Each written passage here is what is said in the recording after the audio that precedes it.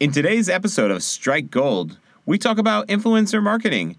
Is it real or is it just a sham? And brand rivalries. Is it worth fighting with other brands? And why do I always feel like I need to have the last word? You don't get the last word. Last word. Last word. Damn it.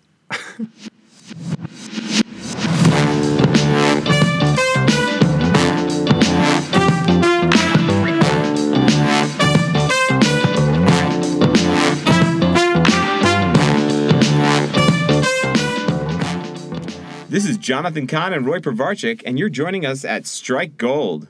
This is episode number 5. It's a lucky number. It is your lucky number? I think it is. I think it's a lot of people's lucky number. It's just one of those cool numbers. It's like a high five. No, I think it's just too mainstream to be the lucky number? Yeah. You want to be like a 2? No, 2 is also too cheesy. You have to go like to second 3 place? or 7. Either 3 no, or 7. 7 is casino. I don't know. Anyways, getting back to like 5. We're at episode 5. No confusion. 5. 1, 2, 3, 4, 5. Hey, I want to ask you something. Do you remember last night you texted me and say, hey, meet me tomorrow at this, where we record a podcast. I said, hey, can you send me the location again? And you basically, what did you say? I was like, dude, it's at the same place. It's at Rise. Oh, that's right. You know Rise, the co-working space for all these like fintech companies and stuff? Yeah. So, right. It's because they're hosting us here. Oh, week yeah. after week. I feel like that was a subliminal message right there. Wink, wink. That's right. We don't do sponsors. We do friends with benefits with other companies. We don't sell out, so we just jump in? I don't know. If you notice that Roy's voice is a little slower, it's because he didn't sleep very well. Yeah. And I'm actually digitally making it slower, so I come off looking better. Yeah, like the auto-tune is a whole other thing. But, yeah, I had a rough night because my kid woke up in the middle of the night and she was vomiting quite a bit. I like to call it she was possessed. It was like an exorcism. You don't sprinkle water on them? Like you don't do the holy water thing? Actually, we did because she puked over herself, so we had to. Yeah, we sprinkled the water with that shower head. Hey guys, if you feel this podcast just went downhill in 2 minutes 30 seconds, then vote. Not vote. We don't have our votes, but if upvote us. Upvote my self-esteem. Go on Reddit, find a lonely thread, and upvote that thread. That's So it was a hard night. And that's it. And we're here. I wanna ask you something. Okay. So yesterday we did this fun thing, you and I. We made our beards touch. Oh, that's what we do. So this is what we do. Bearded men in the darkness and in the shadows. We just touch beards. Wow, man. Wow. I don't know. I have a lot of weird shit I watch. Yeah, but no. There are touchbeards.com. Pornhub or whatever. Touchbeards.com. I'm buying that domain now. I actually think somebody already bought it. Touchbeards.com? Me. No. Now. Me just now. Yesterday, So yesterday we had a meeting about the podcast vision and stuff like that. And we actually documented the whole thing. Yeah, but I think... Did you think about it afterwards? What, the documentation or the fact that we did it? I thought it was really cool. It was like, listen, I would have done it a lot less like high maintenance. You created this Excel with like thousands of tabs, and each tab had like a whole thing to it. And I was like, I would just be like, okay, this is the checklist of the 5 things we need to do when we do the podcast. This is what we need to have in the end, material-wise. This is when we're letting it out. And I'd even I'd print an old school calendar out. I'd be like to my wife, can you use the printer in your office? Print like 3 copies of an old school calendar. And I just write, this is what we release here, this is what we release here, this is what we release here, blah, blah, blah. But yours was a lot more like... Because we didn't get to go into the promotional tab yet. We didn't. There are a lot of tabs we didn't go. I'm actually really scared of the email tab. I don't know why. You shouldn't. It's not what you think it is. It's always weird to me when It's not what you think it is. It's really not what you think it is. It's not what I think it is? No. Okay, good. Because I was saying, what is this email tab? Like, we're doing email marketing now? Email marketing freaks me out. Not that I feel like it's wrong to do or it's not something that we should be doing. It's just that it's so old school. What was that you jingling in the background there? Oh, one is Roy's many bracelets. He has a lot of friendship bracelets. A lot of friends. So, no, I think of like email and I go, oh God, like, you know, even if you're doing MailChimp, email it's like is the best fucking marketing channel. No, I get that. I get that. I would recommend it to people. I would do all that shit. I'm just saying when I'm thinking of having to do a mailer, I'm like, oh God damn it. So I think in another episode we should discuss your entire email marketing hate thing, but not now. If you're just joining us now, well, actually, no. If this is the first time you're listening to the show, or if you just like us reminding you that over and over again. So this is a marketing advice podcast where actually people from startups, tech companies, brands, local fruitman salesperson. Fruit salesman? That's like the best business card for like a little it's like, hey, I have bananas. Do you want to buy banana from me? And he calls people up on their house. Banana?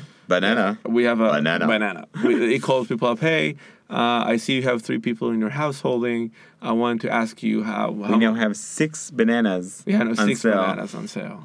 No, but we get questions from people, which is actually really cool. And sometimes they're anonymous. Today, actually, we have a question that comes from an anonymous person. It's an interesting thing that a lot of the marketers, they kind of text or email or whatever, and they give you like this amazing question about their company. And then at the bottom, it's like, hey, but if you can mention, like if you just not say my name. So I think half of them like don't want to, because I think strategically a lot of them, I had this discussion with the beer thing that we had in the other episode. Mm-hmm. So she basically told me, listen, like if people know that I'm asking this question in the market, then other people know that we're struggling with something. They would know what our future plans are, etc. And it actually happened to me yesterday because I went to a client and I was thinking about maybe documenting that meeting as well. And they said, yeah, like we don't care about the information, but you have to release it after we've released the product. Because we're talking about product launch, and we don't want our competitors to know we're launching the product at all. And if it's out there, then that's a really dedicated competitor to kind of follow you to see. I think that's just like the smart competitor. No, it's smart, but they're like really hardcore. If they're like going, who are they using right now? Oh, I saw like Roy Paverchik. You know what I really love to do is like we talk about a question, then like 10 episodes later we kind of drop the name. It's like, remember when you answered? Nice. Remember episode 3? Reference right there. Go back. Right. Second 3 something. It's like now dropping the name of the beer company. So anyway, no, but I as a marketer, I am not ashamed to ask the questions. But I do understand that it's a strategic point. Some of them say basically, I just want like if people would. No, I think that also the answers change all the time. You can ask the same question. Yeah, but else. Yeah, but they don't want other people to know that that's what they were considering, about to do, thinking about it. In this specific one, I want you all to understand that I have the same consideration and I ask the same question all the time. It doesn't make you a bad marketer for asking questions. What they just don't want to do is just they want to. No, if you're doing it for a company and there's some way that the company can understand, they're doing this for their company, fine. Exactly. But at the same time, considering these things and asking these questions are great. Right. They're worth doing. And we appreciate you coming to us and not Google with these questions. Yes, thank you. Google's a liar. There's a whole bunch of fake news out there for marketers. No, but to be honest, it's you're going to get an answer from Google that's just the normal written answer, and I think we're going to try to express some of the experiences that we had. And we have emotional stories as well. Yeah, the Google's just a machine. It has no heart. So the question is, from your experience, does influencer marketing work? Right, okay. That was the general question, and there's and then I think that the best way to frame that is, first of all, do we have any stories of stuff like that? And I have a couple, and then the other thing would be, what would be the do's and don'ts? What kind of things would you aim a person who's going to get involved with influencer marketing to do? So, if I'm going to start off, basically, I was really into YouTube. I'm really into all these things all the time. I love influencers. And some of the major influencers from Maker Studios, like Shay Carl, Timothy Delgado, there's just a whole bunch of these influencers. So I was working at Wix at the time, and I went up and said, we should maybe try some influencer marketing. I saw that Squarespace, which is a competitor to Wix, was using Shay Carl, who has like a massive audience, by just turning around and saying he has this little code, gives 10% off, and he had like an account that he could give off to someone. And I was like, oh, this is great. We should go try this out. So I went and I asked if we can go try it out, and they said, yeah, but we don't want to copy the competitor exactly. We should try to go for micro influencers, which are like people that have somewhere between 6,000 I think it was like 10,000 people who view them. It was in different verticals. I did the test. It was horrible. We did unique landing pages for each one of the things. We really tried to get these micro influencers. What did you try to get them to do? We just wanted them to convert. So we turned around and said, like, first of all, we sponsored their episode, right? They got money, and the episode was sponsored by us. We had some of these people. So, like, let's say photography vertical. We had a person who does like reviews and talks about photography and whatever. Build their own website with the thing and talk about the platform and say if they liked it or not. And then we had a link below with like a discounted thing if you come through the landing page. And it didn't really click. Like, it didn't really move things forward. And then right before the end of the budget that I had for this project, I turned around and said, like, I didn't even tell anyone. I'm a fucking horrible employee. I just said, I'm going to take all this money that we have left over and I'm just going to blow it on one, like, decent YouTuber. So I got, like, Dev Traps, I think it's called it. He's, like, this really cool guy. He does all these, like, crazy videos that he wants to do. He's, like, all over, like, you see interviews with him all over the place. And I think he just did this video that went viral of like this big, I think they're called Zob, something like these big inflatable balloons that people go inside. Mm-hmm. Okay. And they just roll them down this insane mountain. Okay. So he did this video and whatever. And I was like, okay, dude, do you have anything you want to do? That you were like, I would like to do this, but I need sponsored video. And then we like sent in all this stuff. I think we had the most conversion on that one, but it wasn't hugely. I love it if like you have this creative meeting with him and then you see the video and he's like, the video's the weirdest shit ever. No, he's like, ice skating with rocket flares on it. I just like imagine like the video comes on, so he goes into the mic saying Wix, and then like that's it. Yeah, that was it. Boom. $8,000. No, we built the best $25,000 you've ever spent. We built a landing page underneath it. We had like all these things in our contract that he had to reference the landing page. He did it behind the scenes that was even better than the one, and we had like banners sent out for the ice skating rink that have Wix on it. But again, it didn't really have the amount of impact that we wanted.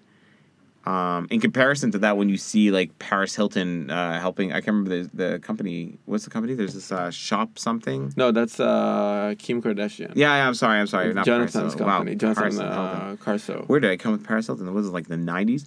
No, yeah. So Kim has that whole thing that she does there. Well, Kim is pushing a ton of shit on her.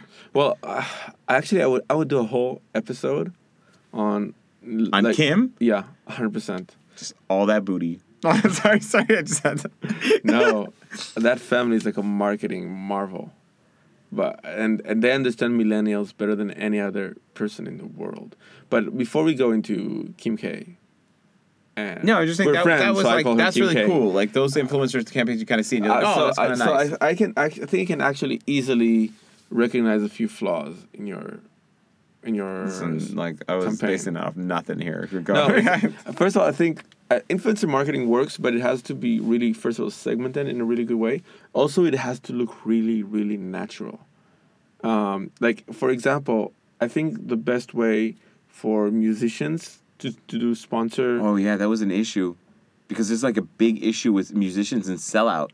So none of them wanted to do this episode. Like I enjoyed the product, or I built the website. None of them wanted to do that. Because no, of course not. But when you're it's the other way around. So when a musician wants to promote their song with influencer marketing, the best thing you can do is that you can take, like, if you're going to the high price, you go to Casey Neistat, stuff like that, you just want Casey to put your music in the background of this episode and give you credit at the end. You would see the Spotify thing jumps up like crazy.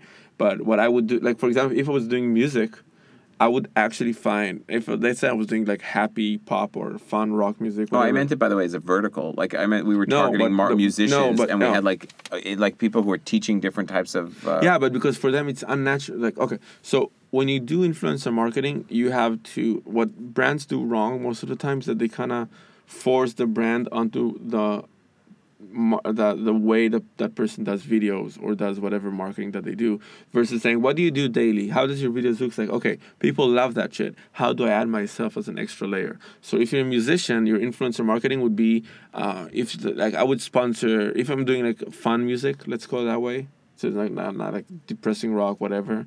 I don't want to go. I don't want to go to a musician. I want to go with the company. Wait. Because we're going to get to the company as well. I'm going to build it up.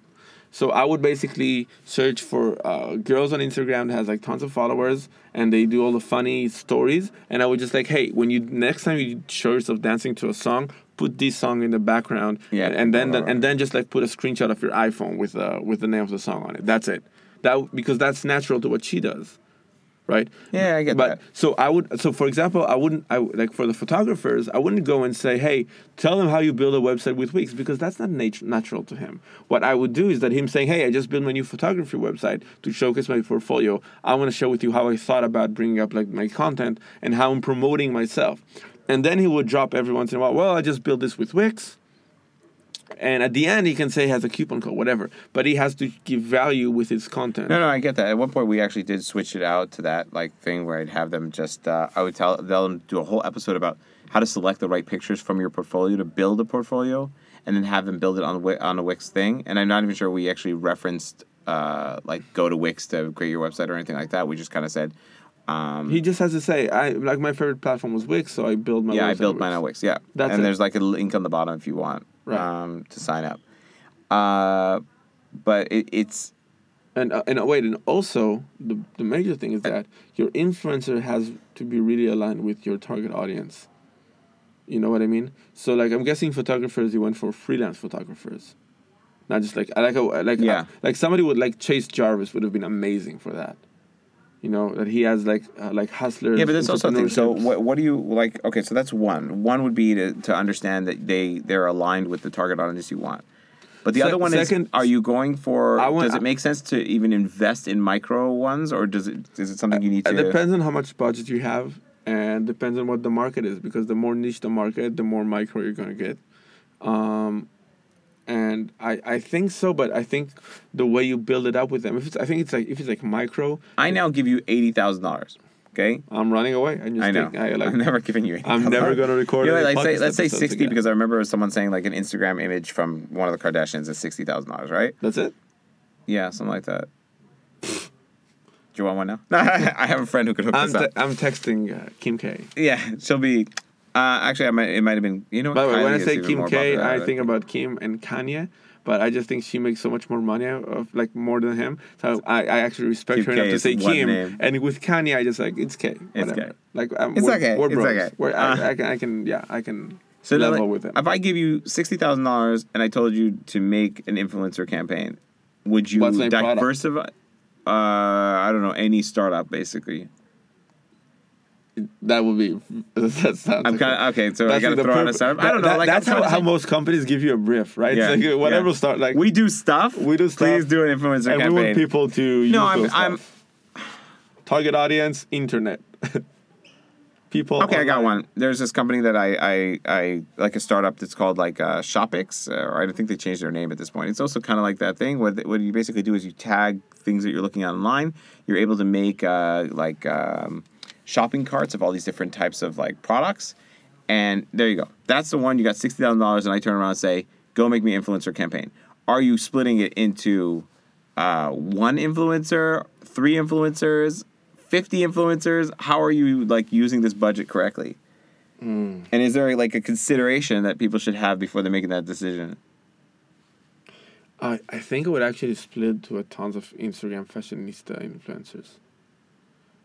But you know what? How many followers? I'll tell you. No, how micro. That's the mistake. I don't give a shit about how much followers they have. So you want them to know their engagement? Exactly.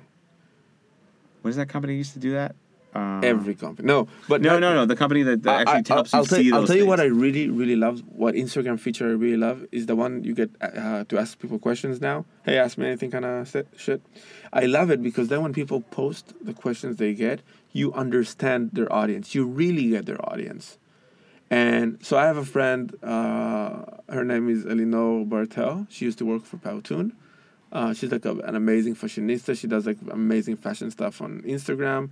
Are you saying she dressed really nice, or you're saying she actually is a fashionista who does like fashion stuff? No, she's like she does like all these products. Okay, cool. It's like a not like fashionista. She's going out. She's a hipster. Like she's really into it, and I always knew people like pay attention. I saw brands paying attention to her. I saw some good engagement. But now that she has that the question thing, I saw it the other day, and you see that people are actually asking, "Hey, where did you buy that mascara? Where did you buy this? How did you do this?" And that's the audience that I want. Now I don't think she has as many followers as I don't know any random hot girl bikini doing whatever. So I think she has less followers, but they're crazy engaged versus going to somebody who's like maybe super, you know, those Instagram accounts, like the babe Instagram accounts. I've actually heard of. I've met a company that what they do is micro influencer thing like that, where they have some woman who's like half naked on most of her Instagram holding a belt. And then people are like, oh, what is this belt? And she's like, oh, I bought it for my boyfriend. And then people are like, oh, I want one for you. Oh, you have a boyfriend, unfollow. Yeah, unfollow. Anyway, but on the other hand, I call them Instagram babes. It's kind of not. No, everyone calls it that. It's fine. Yeah, it's not politically correct, but that's what they do because they kind of sell out on them being hot. But if I would have promoted like a Fanjoya, whatever, like whatever party that there is to like. A Friday night club, I would use them because that's like the type of people that would go to the club. The engagement they get is like from other girls who admire them, who would like to go to wherever they go and be like them, and all the guys. Who I was waiting for you to get to the guys because I don't know how many girls are going. Oh, I admire you for being. I think people are so weird. Then I think you have both things. I think we sum this answer up with. People are so weird. Keep that in mind. So then I think the conversion there would be really good. But I would actually look for the engagement and the type of engagement. So when I saw Eleanor's question, it'd be like, hey, where do you get this dress? Where do you get the mascara? And I said, okay, all the companies that are sending her free stuff, and she does like the unboxing and reviews, they're on the spot because their audience actually cares about that. Well, you and I actually had this discussion about the product from my friend. I don't want to mention the name because you were bummed about it. And we're gonna have him on the show sometime, and you're gonna say it to his face. I'm not 1-on-1. Anyway, so you said, well, actually you did it wrong because when I post funny stuff on my Instagram, people get like, hey, how did you do it? How did you do it? From tons of people. So that would make you a good influencer for him. I actually think that would make you a better influencer for him than Kim K. Why? Because people would ask Kim K about her fashion, about lifestyle. They wouldn't ask her about what app are you using to take that photo. And you have to understand like what's the engagement that the influencer has versus we have so many followers. Who the fuck cares about how many followers you have? Right? Like you can literally have. No, I recognize also when I was watching like Shay Carl. I don't know if you know Shay Carl. Shay Carl is like this. He was this family guy and blah, blah, blah, blah. It was like this really nice family and everyone just wanted to be adopted by him. And then he had like a scandal. So like now it's hard to even watch. But like generally he was this like awesome guy. And he like loved these candles, like these Yankee candles. Mm-hmm. And like you saw videos where he's like sniffing the candles or whatever. And then at one point they got a box of candles. Then he opened up the box and he was so excited about the candles. And he goes like, he just started showing all the different flavors of candles. That was way more effective than anything else. Because again, everything. This is what marketers never get about social media in general. It has to be native to the platform. It has to be native to how people behave. Not like the wow, Coca-Cola is amazing. That doesn't work anymore. Yeah. But having somebody, an influencer at their house in a video and they're cooking whatever shit on the kitchen and you see like there's tons of Coca-Cola in the background because like that person is obsessed with it, that would work better. If that person 2 episodes later would wear a Coca-Cola t-shirt and you have to build it up. It needs to be built up. It's not one. Exactly. That's also another interesting thing. It's in the narrative. Right? That's an interesting thing also because it's not one thing. It's not a one-off thing. You gotta kind of create a sequence of different things that kind of lead you in. It's like subliminally helping you understand this connection to whatever brand it is. Right, which is like a whole different than what advertising used to be, where you say, "Hey, I just wanna an influencer to talk about like in the 90s, 2000, when you talk about billboards, you know what? More than digital. What people basically say, hey, you take this face, take this product and just push it and it's going to be okay. So Justin Bieber can promote whatever, I don't know. No, I get it. It was we didn't have the insight that we have nowadays into celebrities the insight and also influencers world. No, also there's a huge difference between seeing a billboard with a face and a brand versus behavior. You know what I mean? Mm-hmm. So when you have like what's his name, the James Bond guy, or George Clooney with a watch on the advertising like on a billboard, it still has that sex appeal. But when you watch the same thing on Instagram, but I'm telling they're a character. Yeah, it's a little different. I mean, you're looking at these influencers. No, but if I would want to work with them as an influencer now on their Instagram, whatever, I wouldn't be like George, like posing like this with a watch for 5 hours, right? It would be what I would actually do is that I would document I would do a day photo shoot. No, I would I would actually getting a watch or whatever. No, I would actually do a day in the life of George Clooney as a YouTube episode, and throughout the episode, 3 different people would ask him where's the watch from. Like in a cool conversation. I like your watch. Where's it from? Yeah. And I would do it like a few times. That's what I would do. Just light touches. Like a normal interaction. All right. So I think the answer to that question is that, yeah, it does work. You just need to know what you're doing.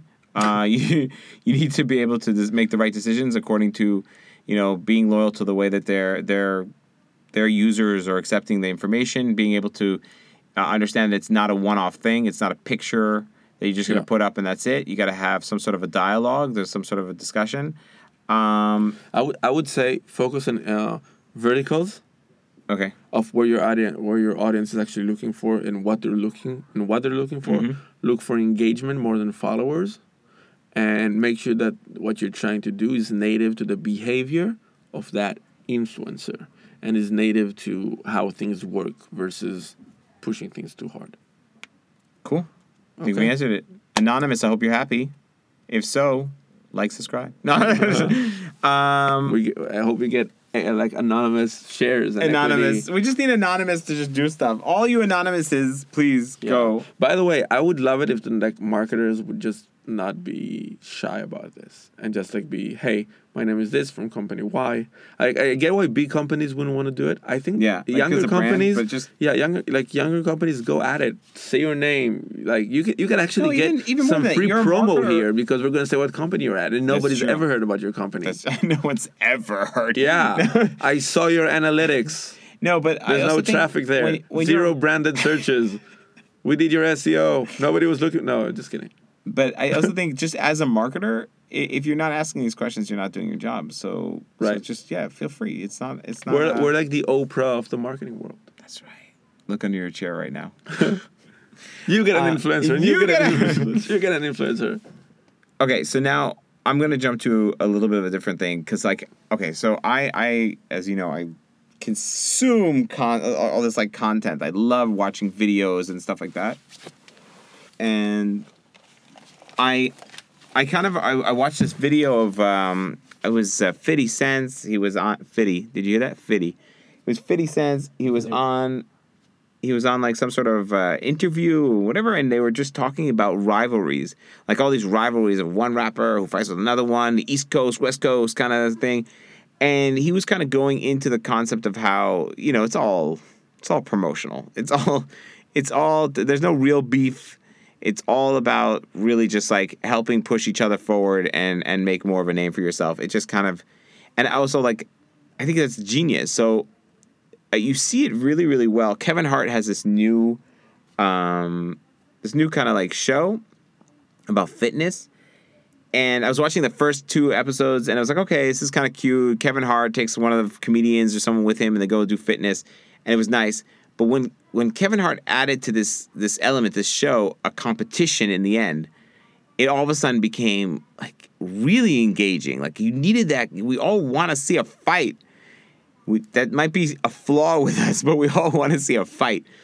So I was watching that, and then I was going into adverts and stuff that I usually look at, and all of a sudden I started seeing the Burger King adverts in rivalry against McDonald's and Wendy's amazing tweets. If you don't know about Wendy's amazing tweets, please go check them out. They are genius. They go all over the place. They know exactly what to do. And I kind of started wondering, is this something you would suggest to a brand to do? Would you tell them to embrace it? What would you tell someone who's either going through a rivalry or considering saying something to a competitor on social as a brand, obviously? Yeah, I think it has to do a lot with two major things: brand identity and brand power. I'll explain. Yeah, please explain. That was like you're making up words. Mic drop. You're just making up. And brand superhero power. So when I talk about brand identity, what I mean is, for a brand to go, like, rivalry has to do a lot with emotions. Like, if you don't love one brand versus the other, you don't care about none. You know what I mean? Like if I don't care about your brand, I don't care enough to protect your brand. And then but everyone enjoys a fight. Yeah, not so. Even if let's say you paid some PR to kind of throw out the piece that these guys are these companies are fighting. I think. I mean, I'm not talking about really small startups. I'm talking about you have a user base, you have people who are using your product. It's not about a user base. It's about emotion about your product. You're saying loyalty to your product. Loyalty to your product. So also, like, your brand has to have such strong characteristics that you can go one against each other. What about like Lemonade against something else? Like, I don't know, Geico. Geico, like, is huge and their marketing is great, but also Lemonade is actually really cool, and they have like a loyalty. I wouldn't do it because nobody, like, none of these brands are in a position where somebody loves that brand. We love them as marketers. That's true. And Lemonade users love it because the product is good, but you're not going to see a heated debate over, like, dude, you're using Lemonade, that guy. You're not going to see that. I think, like, the one who pulled it off the best way, obviously, for like 100 years now, it's like Apple. They did it the first with Microsoft, and the reason it worked so well because you had like this Mac guy, Microsoft guy, like PC guy, okay. And they had like really emotions, like, what kind of person am I? And when you're defending an iPhone, you're not defending the iPhone, you're defending the kind of person you think you are. No, because that's what they define you with the brand. They're like saying, if you're an Apple user, you're a musician, an artist, a designer. So that can easily come after like a Think Different campaign. You know what I mean? Yeah. You have this, and you can segue to that. And then you see it now with like iPhone versus Android phones. So those are all like kind of fake, kind of connected anyways to each other. I mean, Microsoft bought like a huge chunk of Apple to help save it. People think that for Apple to win, Microsoft has to lose. It doesn't work that way.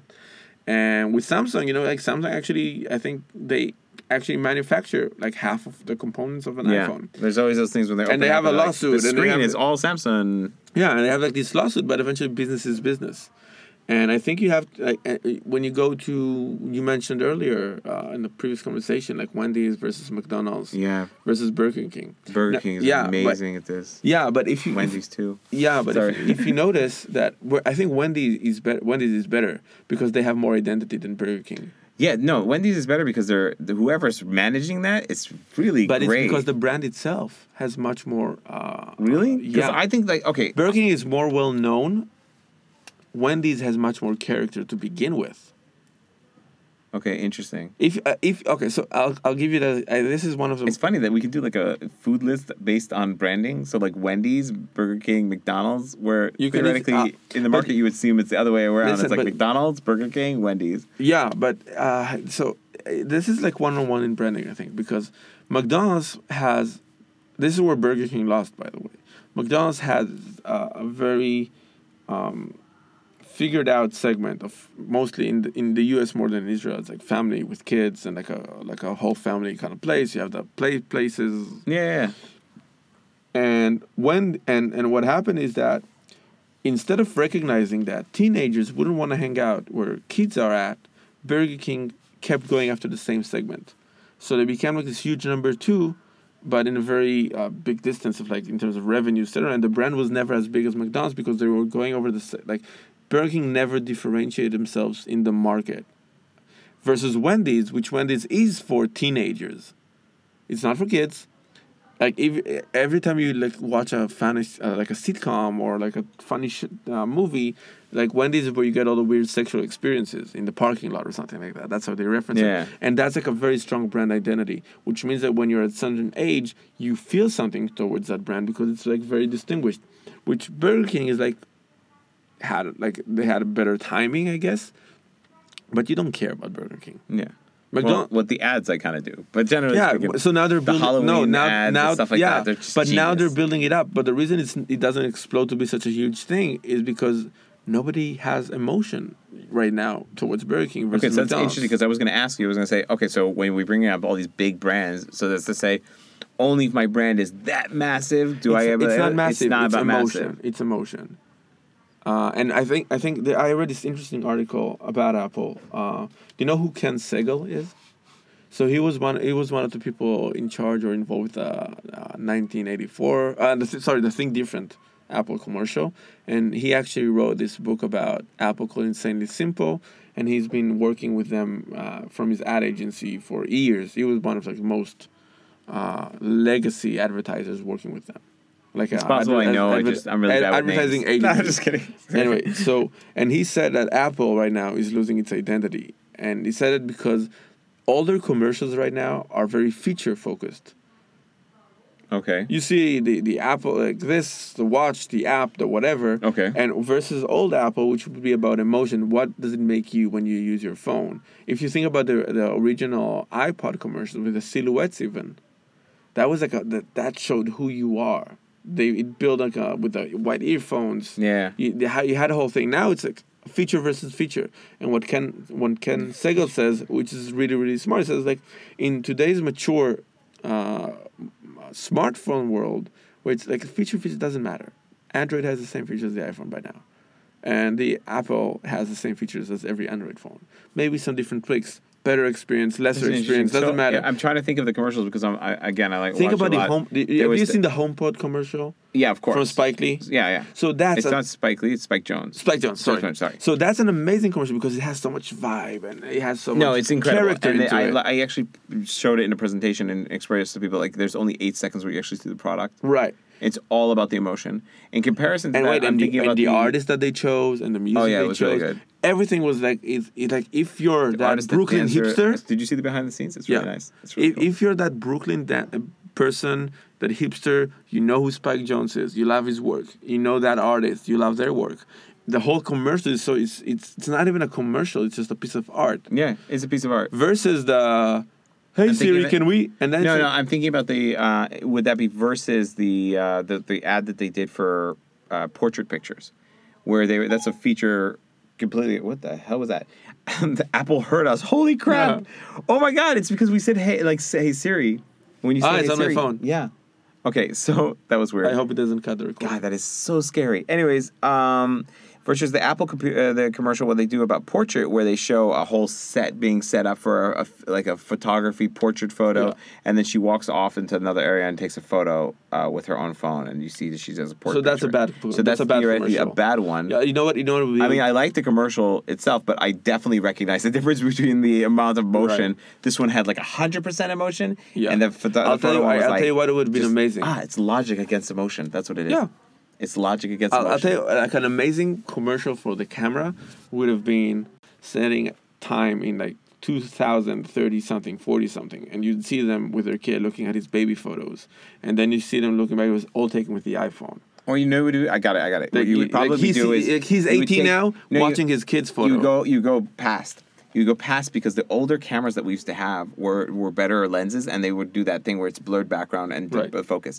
So you have all these beautiful pictures that the father took, and let's say he's a photographer, he's taking pictures of his family and taking pictures of things, and you have all this emotion building up from that, and then all of a sudden the son is in college or high school, and he's in the photography group, and he's showing off his pictures. Yeah. And you see, like, the dad is, like, really impressed, and then the son does a picture of his dad with the portrait. Exactly. Like, that would be it. So you feel that emotion in the beginning, you kind of feed that into the later one. You have the reference to retro, you have the retro. Like, exactly. And if you want to target, like, older audiences, what I would do is, like, you see this person in, like, 1980 something, 70, end of the 70s, and their dad is like with a phone, the older video, like 8-inch. What is it? 8 millimeter. 8 millimeter video camera. Thing. Yeah, and then you see it evolving to the oh my God.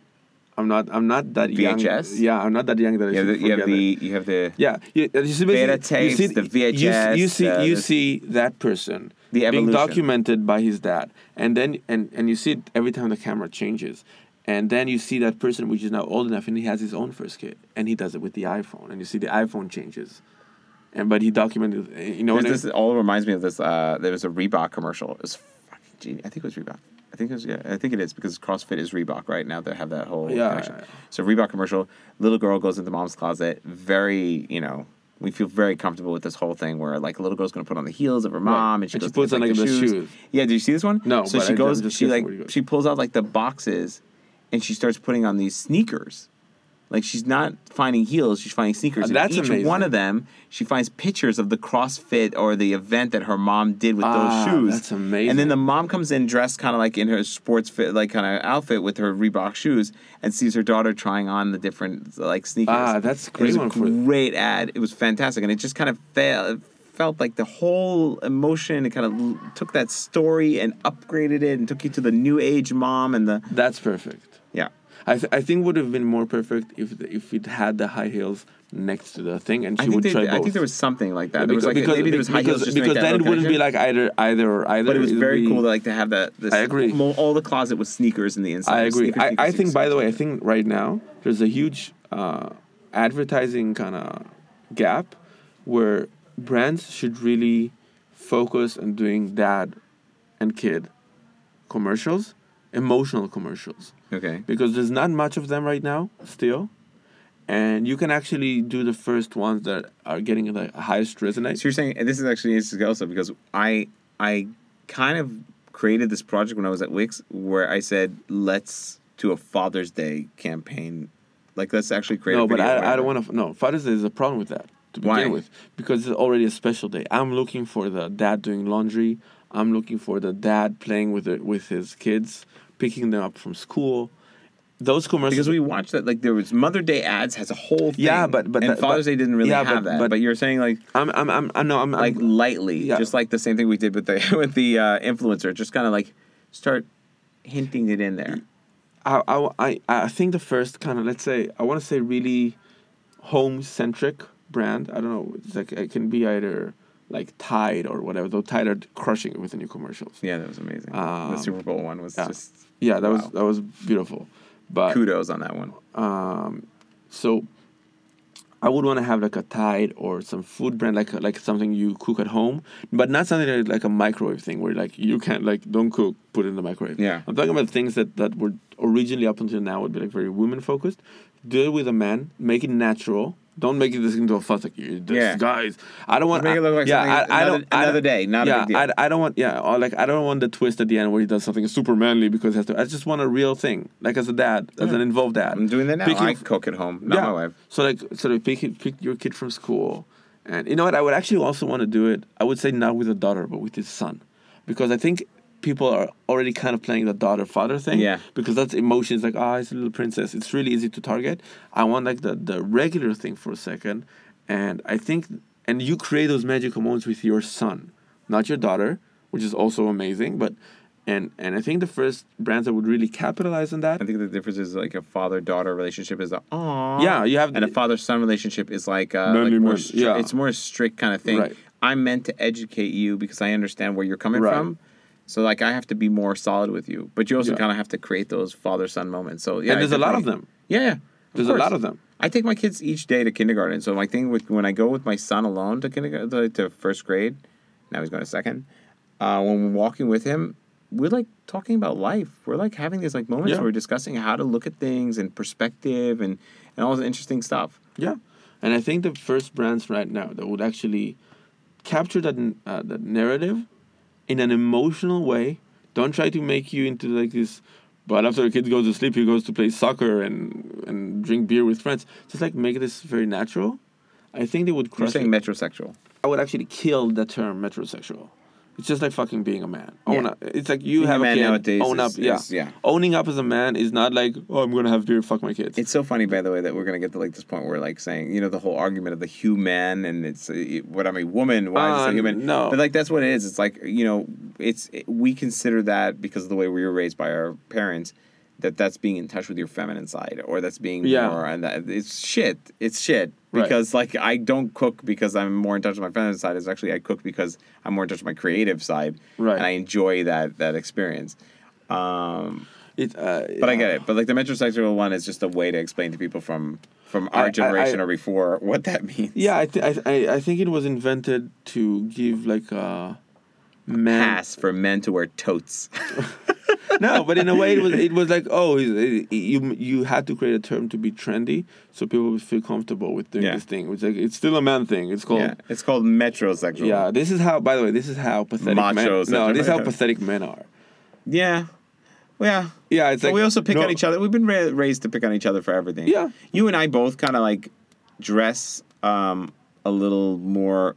if you're Instagram Live, you see us making out of Abner right now. So. No, we're completely naked. No, but we the dress... only way to podcast, man. People kind of turn around and say, they say gay or this because you're doing this or... Yeah. You know, and it's just not relevant anymore.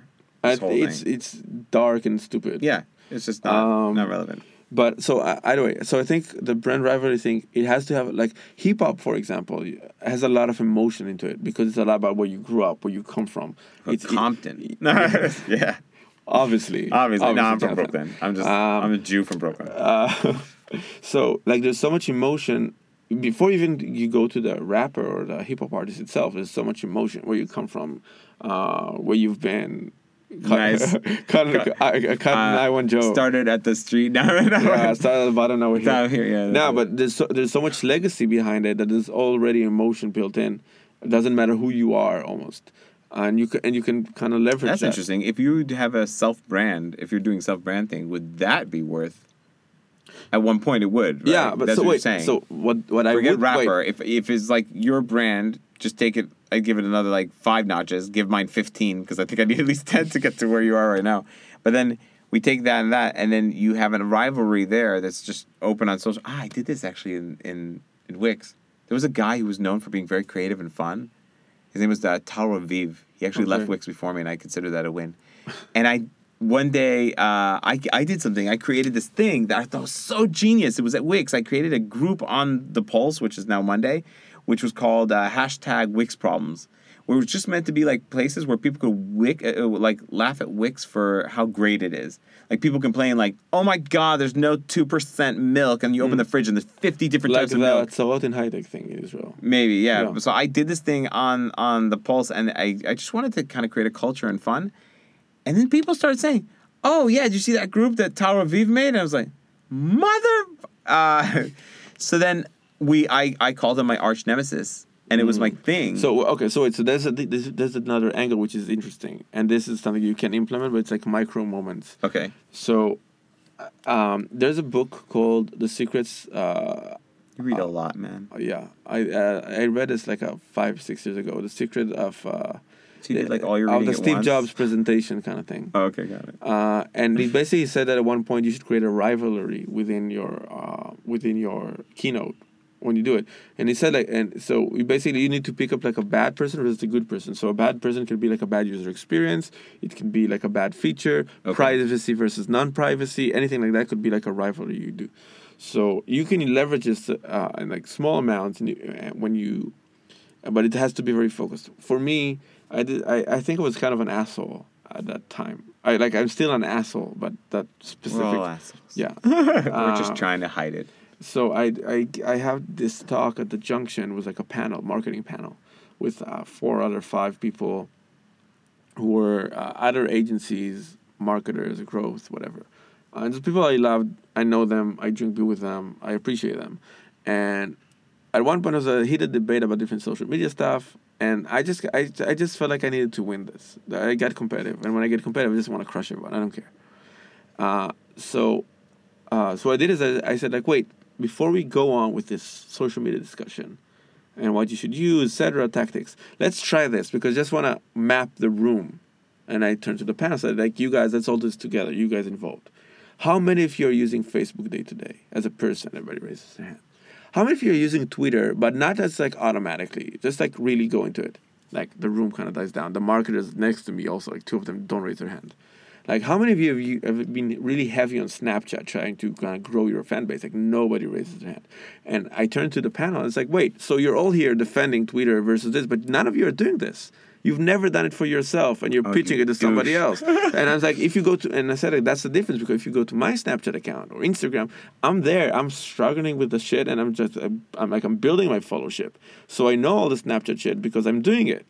versus you guys, which I guess read articles or whatever you do, but you never tried it. And if Snapchat is such a great marketing channel that you're defending it right now, is like, if you're such an advanced person, why aren't you using it for your brand?